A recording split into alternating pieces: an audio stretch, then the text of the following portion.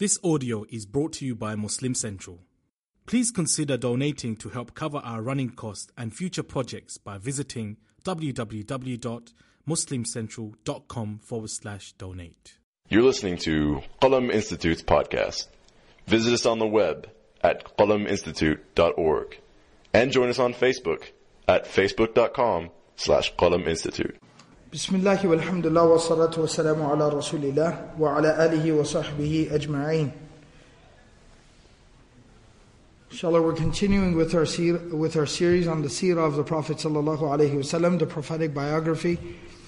Last couple of weeks we discussed the birth of the Prophet sallallahu alaihi wasallam and some of the events leading up to his birth, the circumstances of his birth, and we also talked about some of the miraculous events or occurrences that happened literally the night of the birth of the Prophet sallallahu alaihi wasallam.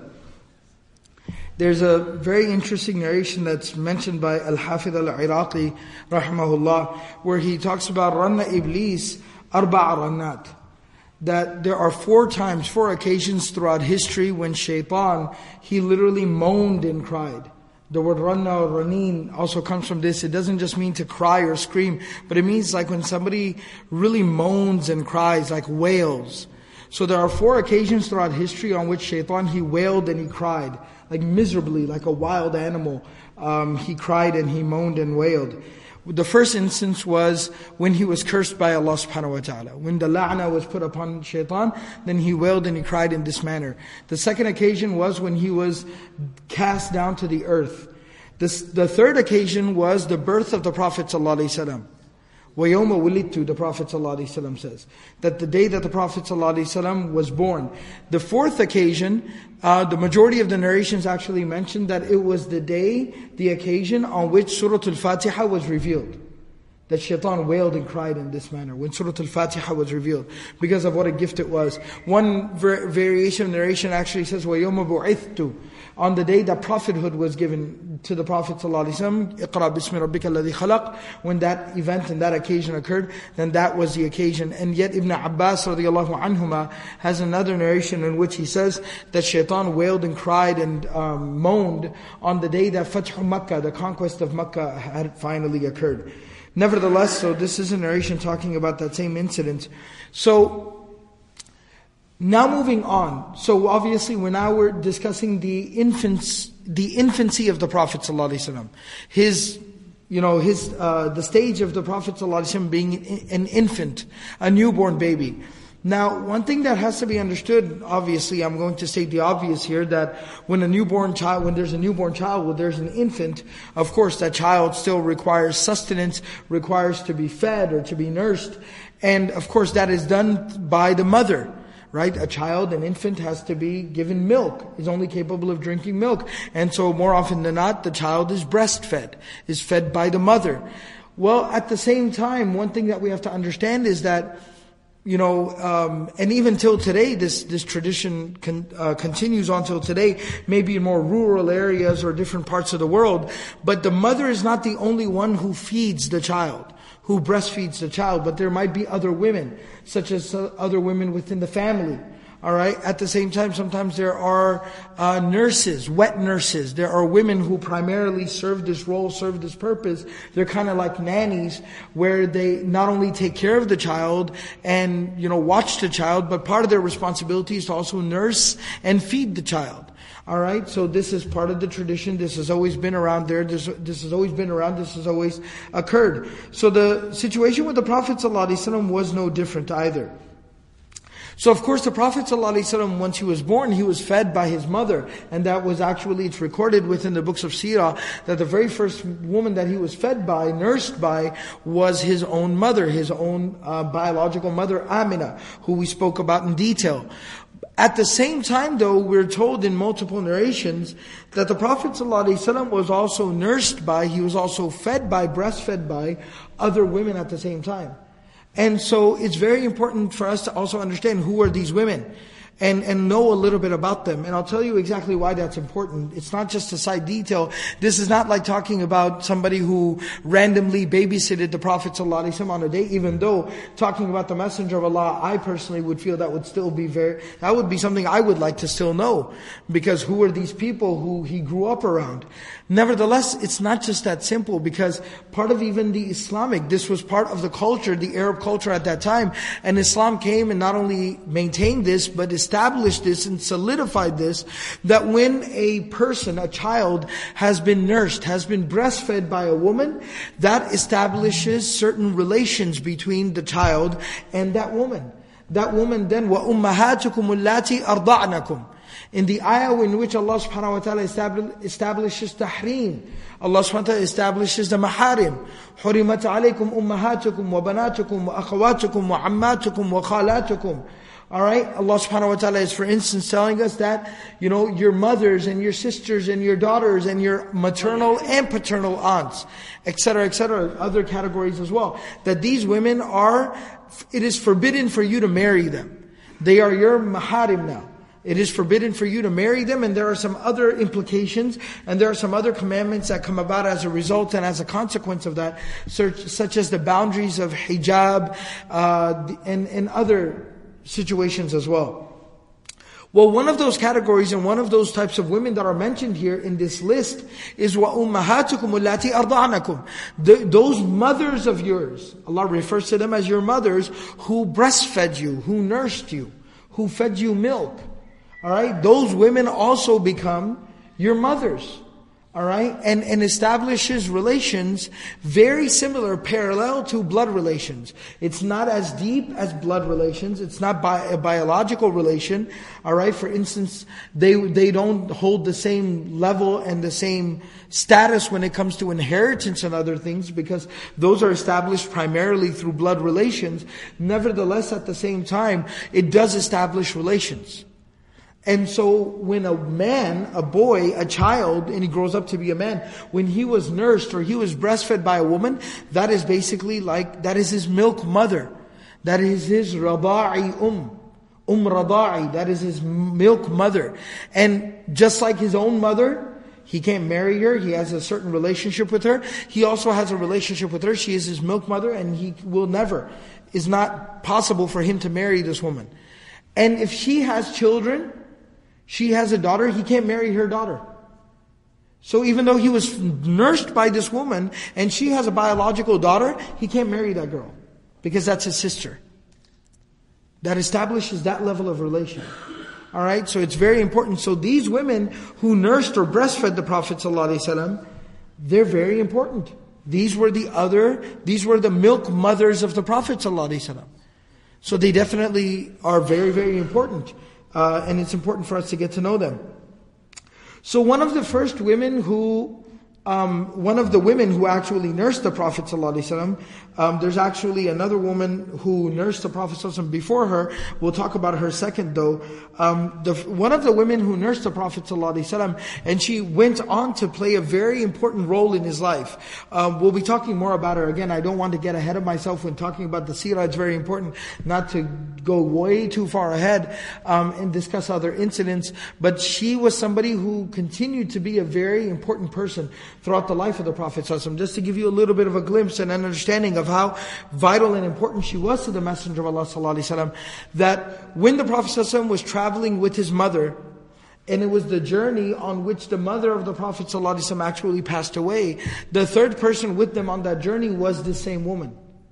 And she was actually the one who, after the mother of the Prophet ﷺ was buried, she was the one who brought the Prophet ﷺ back home to Mecca and handed him over to his grandfather Abdul Muttalib. So she was somebody who was very important to the Prophet ﷺ. Her name was Barakah, like barakah, blessing, the word barakah that we know.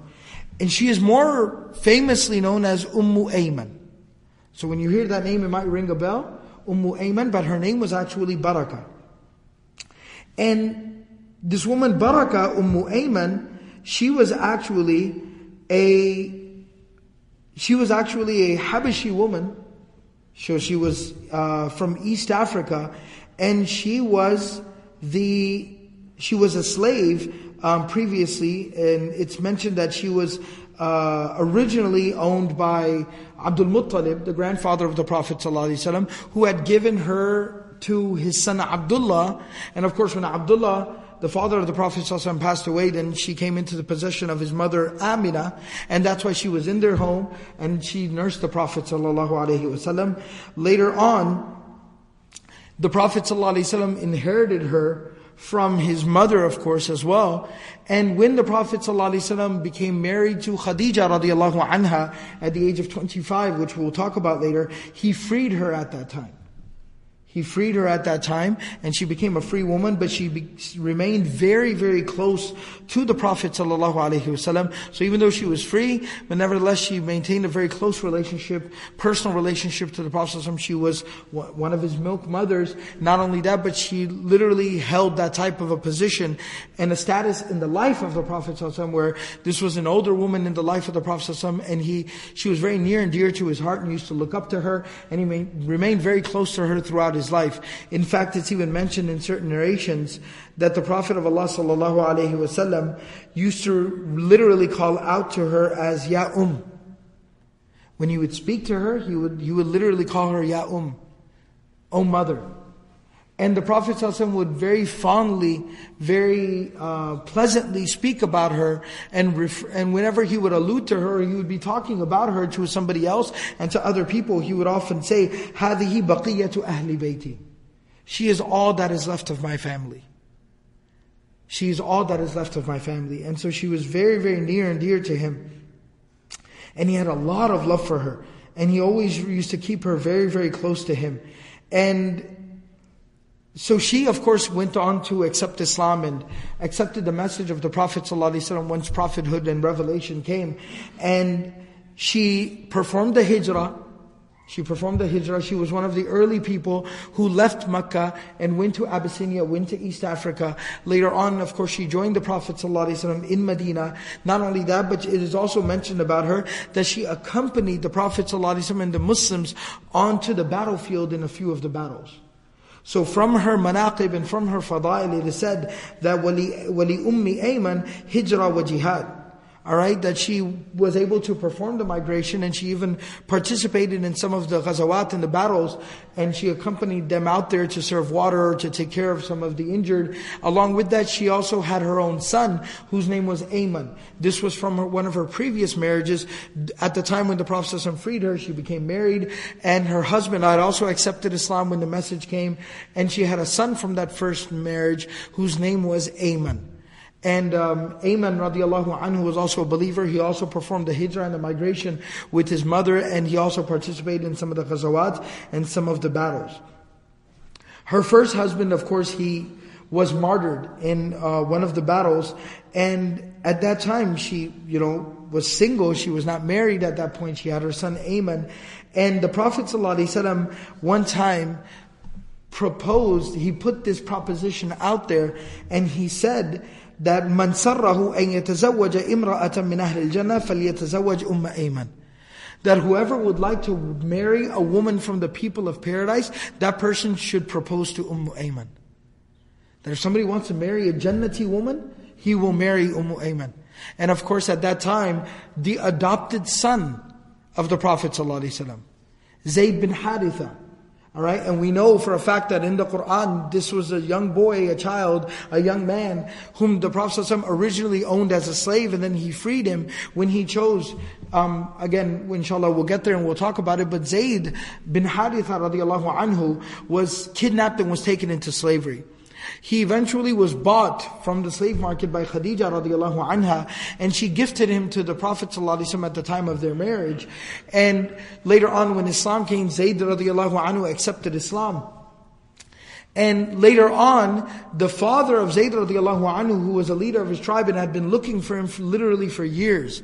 And there's a very beautiful story, a very touching story, that the father of Zayd radiallahu anhu, Haritha, he would oftentimes go outside of his village, his town, and he would recite poetry. He would go out there at the time when the sun would set, and he would watch the sun setting, and he would recite couplets of poetry speaking about the love and how he longed and how much he missed his son Zayd.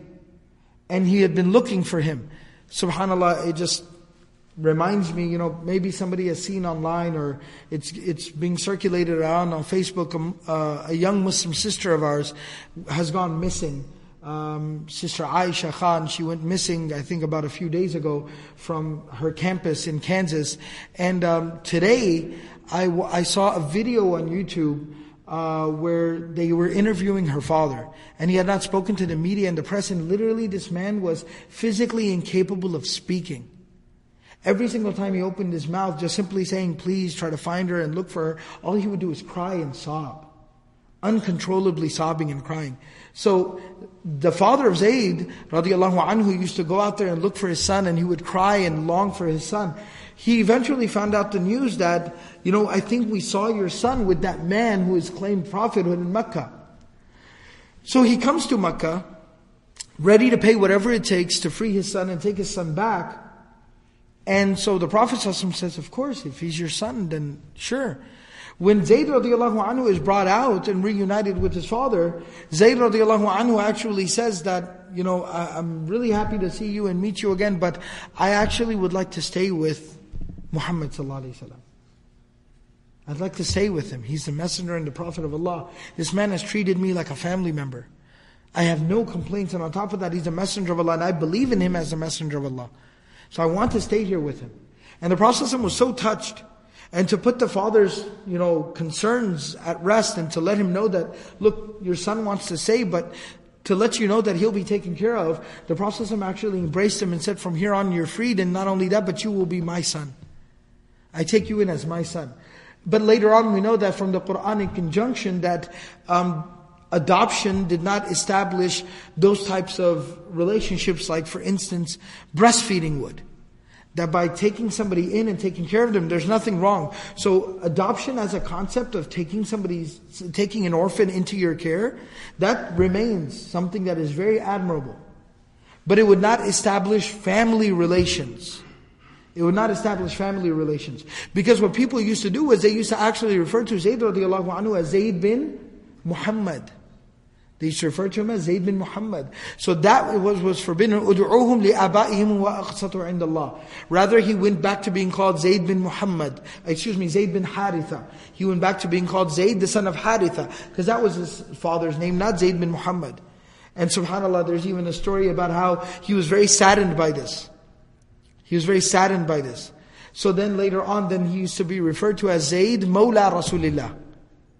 Zayd Mawla Rasulillah. Zayd, the one who is affiliated with the Prophet ﷺ, because he was a freed slave of the Prophet ﷺ. Nevertheless, so Zayd radiallahu anhu, who the Prophet ﷺ had taken care of, but of course there was no family blood relationship there.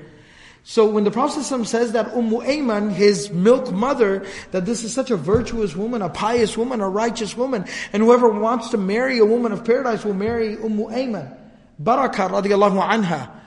That Zayd radiallahu anhu steps up and he tells the Prophet ﷺ that I would like to marry Ayman.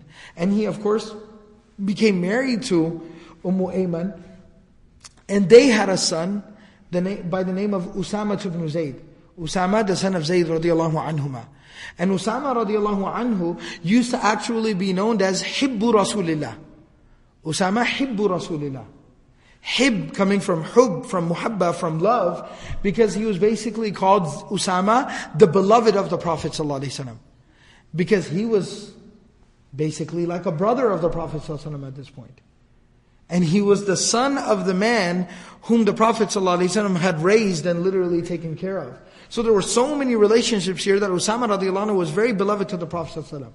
One time the Prophet ﷺ walked by, and Zayd radiallahu anhu and his son Usama radiallahu anhu, also the son of Ayman, the milk mother of the Prophet ﷺ, Zayd and Usama radiallahu anhuma were lying down, and they were sleeping actually in the masjid. They were lying down and sleeping in the masjid. And the Prophet ﷺ saw them lying there just resting, taking some rest and sleeping. And the Prophet ﷺ said that I swear by Allah, I love both of them. And then he said, oh Allah, I want you to love both of them. And one time he saw both of them sitting there, and he said, I swear by Allah, I feel so much love and mercy and compassion for both of them. Allah have mercy and compassion upon both of them. So these were some people that were very special to the Prophet ﷺ, and he loved them very, very dearly. These were like some of the family members of the Prophet ﷺ. They were literally family to him. And he loved them very, very dearly and deeply. So Ayman, she of course, so talking about her, she was one of the women who nursed the Prophet ﷺ. She was an African slave. She was freed later on by the Prophet ﷺ. And she was like a mother to the Prophet ﷺ. And she actually was his milk mother. And later on became married to Zayd radiallahu anhu. It said that when the Prophet ﷺ passed away, she was found crying, uncontrollably crying. She was very deeply sad and she was crying.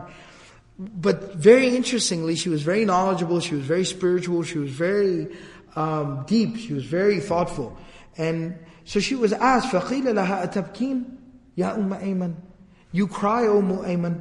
She said, وَاللَّهِ لَقَدْ عَلِمْتُ أَنَّهُ سَيَمُوتُ. She said, I swear by Allah, I knew he was going to pass away. The Qur'an that was being revealed, the way he was speaking to people. She said, I knew, I raised him. I knew him. I could completely tell he was going to be passing away soon. I knew he was going to die. This is not a shock. This is not like it's sadness, but it's not a shock to me. I knew he was going to die. لكني إنما أبكي على الوحي إذا انقطع من السماء. She said, rather I cry because it just hit me. I just realized that divine revelation will no longer come down from the sky. We as a people, we as humanity, we as an ummah will no longer directly experience the revelation coming down directly from Allah subhanahu wa ta'ala.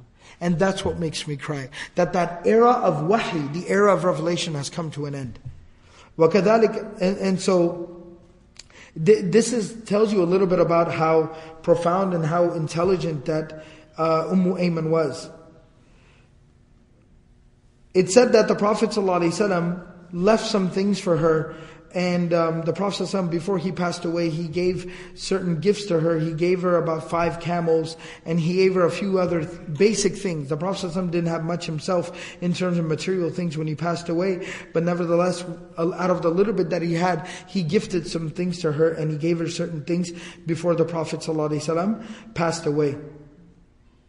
And it said that Ayman, there's a very interesting narration that is mentioned about her, that says that one time she was fasting while she was traveling, and she became extremely thirsty. And she literally got to the point where, and actually it's also mentioned that this is talking about the incident of Hijrah, because it said about Ayman that she migrated from Mecca to Medina by herself on her own, and it said that she did it on foot. And she literally did not have any provision. She didn't have anything with her. And she migrated in this way, in this shape, in this manner. And it said that while she was migrating, she became so thirsty that she literally thought that she would die from thirst. And at that time, she saw that she was lying underneath a tree. She was lying underneath a tree, and she literally thought that she was going to die. She was going to pass away from thirst. And it said that a bucket literally came down from above her, and it had water in it. She drank from the bucket, from the water in that bucket, and this was a miracle. And she drank from the water in that bucket, and she says that, I swear to God, for the rest of my life, whenever I drank water, I drank for just because I felt like it. I drank just to enjoy it, or to just drink for the sake of drinking water. But she said, for the rest of my life, I never felt thirsty ever again. So these are one of the miracles that occurred with Ayman. So she was a very blessed woman, and it said that she died, she passed away about 20 days after the death of Umar ibn Khattab radiallahu anhu.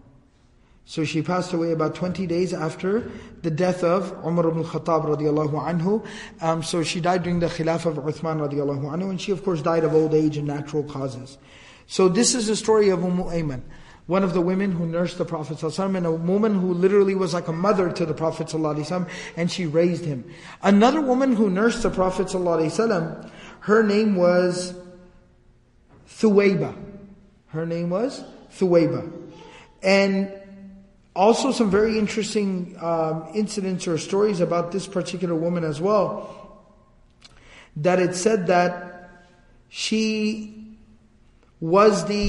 she was a slave girl who was owned by Abu Lahab. She was a slave girl that was owned by Abu Lahab. And when the Prophet ﷺ was born, she actually came running to Abu Lahab to let him know that, you have a nephew, your nephew has been born. Because remember, the father of the Prophet ﷺ, Abdullah, he had passed away. He was the youngest brother, the youngest sibling of the youngest brother rather of Abu Lahab. And so everybody was anticipating, all the family members like Abu Talib and Abbas and Hamza and Abu Lahab and of course the grandfather Abdul Muttalib. Everybody was anticipating the birth of the child because they were so saddened by the loss and the death, the very sudden tragic death of Abdullah, this very young bright member of their family, that they were all anticipating the birth of his child. So she comes running to Abu Lahab to tell him that, your brother's son, Abdullah's son has been born just right now. And Abu Lahab, when he heard the news that this child has come into this world and my brother's son is born, he was so overjoyed and he was so happy that literally on the spot he told her that you are free. He freed her on the spot. Which also kind of tells you a little bit about Abu Lahab, that how interesting his change of heart was. That this was a man who was so overjoyed by the birth of the Prophet ﷺ. And he was such a family type of person. He was so committed to the family that just by hearing that his nephew was born and his dead brother's son was born, that he was so overjoyed that he literally freed the slave girl who brought him this news. Alright, but nevertheless she was freed. Because she was in the family and she was the slave girl of Abu Lahab, she had nursed Hamza radiallahu anhu as well. So the uncle of the Prophet ﷺ, Hamza, was also the milk brother of the Prophet ﷺ. Alright, and that's also one of the reasons why he was so near and dear to the Prophet ﷺ. And so she had also nursed Hamza radiallahu anhu as well. So she was freed at that time, but nevertheless she still remained close to the family and the khandan, the extended family, and she kind of remained in service to the family. And so she ended up nursing the Prophet ﷺ. And it's actually said that after the mother of the Prophet ﷺ, she was the first woman to nurse the Prophet ﷺ. So she also nursed the Prophet ﷺ, and she herself had a son by the name of Masruh, and she had also nursed Hamza, the uncle of the Prophet ﷺ, and she had also nursed Abu Salima. Abu Salima, she had also nursed him. Alright, and I'll tell you a little bit about this in just a little bit, inshallah. So, it's said about Thuwayba, radiallahu anha, that she also later on ended up accepting Islam. And it said that she nursed the Prophet ﷺ for about 4 months, but it said that she also later on, of course, when the Prophet ﷺ received his message and he became a prophet, she ended up accepting Islam. And the Prophet ﷺ would regularly send gifts for her. Throughout the rest of his life, he would always send gifts for her. He would go and visit her. He used to, when he had his own children, he took his children to introduce his children to Thuwayba radiallahu anha. And he told all of his children that this is one of my mothers. She also fed me when I was a baby, when I was a child. And it said that Khadija radiallahu anha, the wife of the Prophet ﷺ, used to honor her, used to visit her, used to send gifts for her. So they treated her like family. They treated her like family. She was also treated like as the mother of the Prophet ﷺ would be treated. And it said that she ended up dying, she ended up passing away the 7th year of Hijrah. After the battle of Khaybar. And her son Masruh had actually died even before that. But she accepted Islam and she ended up believing in the message of the Prophet ﷺ, and she actually died after the battle of Khaybar in the 7th year of Hijrah. So that's a little bit of detail about her. And there's actually another story, another incident in which she's mentioned, in which the daughter of Abu Sufyan, Habiba, who was the daughter of Abu Sufyan, and she was one of the wives of the Prophet ﷺ. She is one of the Ummahatul Mu'mineen, the Azwaj al-Mutahhara. She's one of the wives of the Prophet ﷺ. She actually gave a proposal to the Prophet ﷺ one time. So from this narration, it's an extended narration, so I'll share the whole narration with you. She offered a proposal to the Prophet ﷺ one time to marry her sister, Azza bint Abi Sufyan. She said, why don't you marry my sister? Because, obviously I have the honor and the distinction and the blessing of being one of your wives, and I learned so much and I benefit from so much. So why don't you take my sister as a wife as well? And marry her as well, so she can also share in this blessing. The Prophet ﷺ, and she actually, in another narration says she kind of, pleaded her case. She was like, I won't be jealous, I won't have a problem with it, I would want my sister to benefit from this. The Prophet ﷺ said, this is not permissible. He said, don't make this type of an offer to me, فَإِنَّ ذَلِكَ لَا يَحِلُّ لِي. This is not permissible. And she said, really, I meant no offense, O Messenger of Allah. I didn't mean to bother you. I didn't mean to offend you. I only offered this because we've been talking, right? We've been having discussions like it happens in any family. She said, we've been kind of like talking that we thought that you were thinking about marrying the daughter of Abu Salima, right? We thought that you've been thinking about marrying the daughter of Abu Salima. And the Prophet ﷺ said that, you mean the daughter of Salima, who was also one of the wives of the Prophet ﷺ. One of the other wives of the Prophet ﷺ, who was Salima, radiyallahu anha, al-mu'mineen. He says, when you say the daughter of Abu Salima, do you mean the daughter of Salima? Because Abu and Salima, of course, they had a child by the name of Salima. They were a couple who had accepted Islam. When they accepted Islam, and they were literally torn apart by their families, and they were all completely separated, and later on they were able to be reunited. But then Abu Salima passed away, and Salima was very, very sad. It said actually one of the most amazing stories about a very loving couple, like one of those famous romantic stories that's told from the Sahaba radiallahu anhum in that early generation, was Abu and Salima.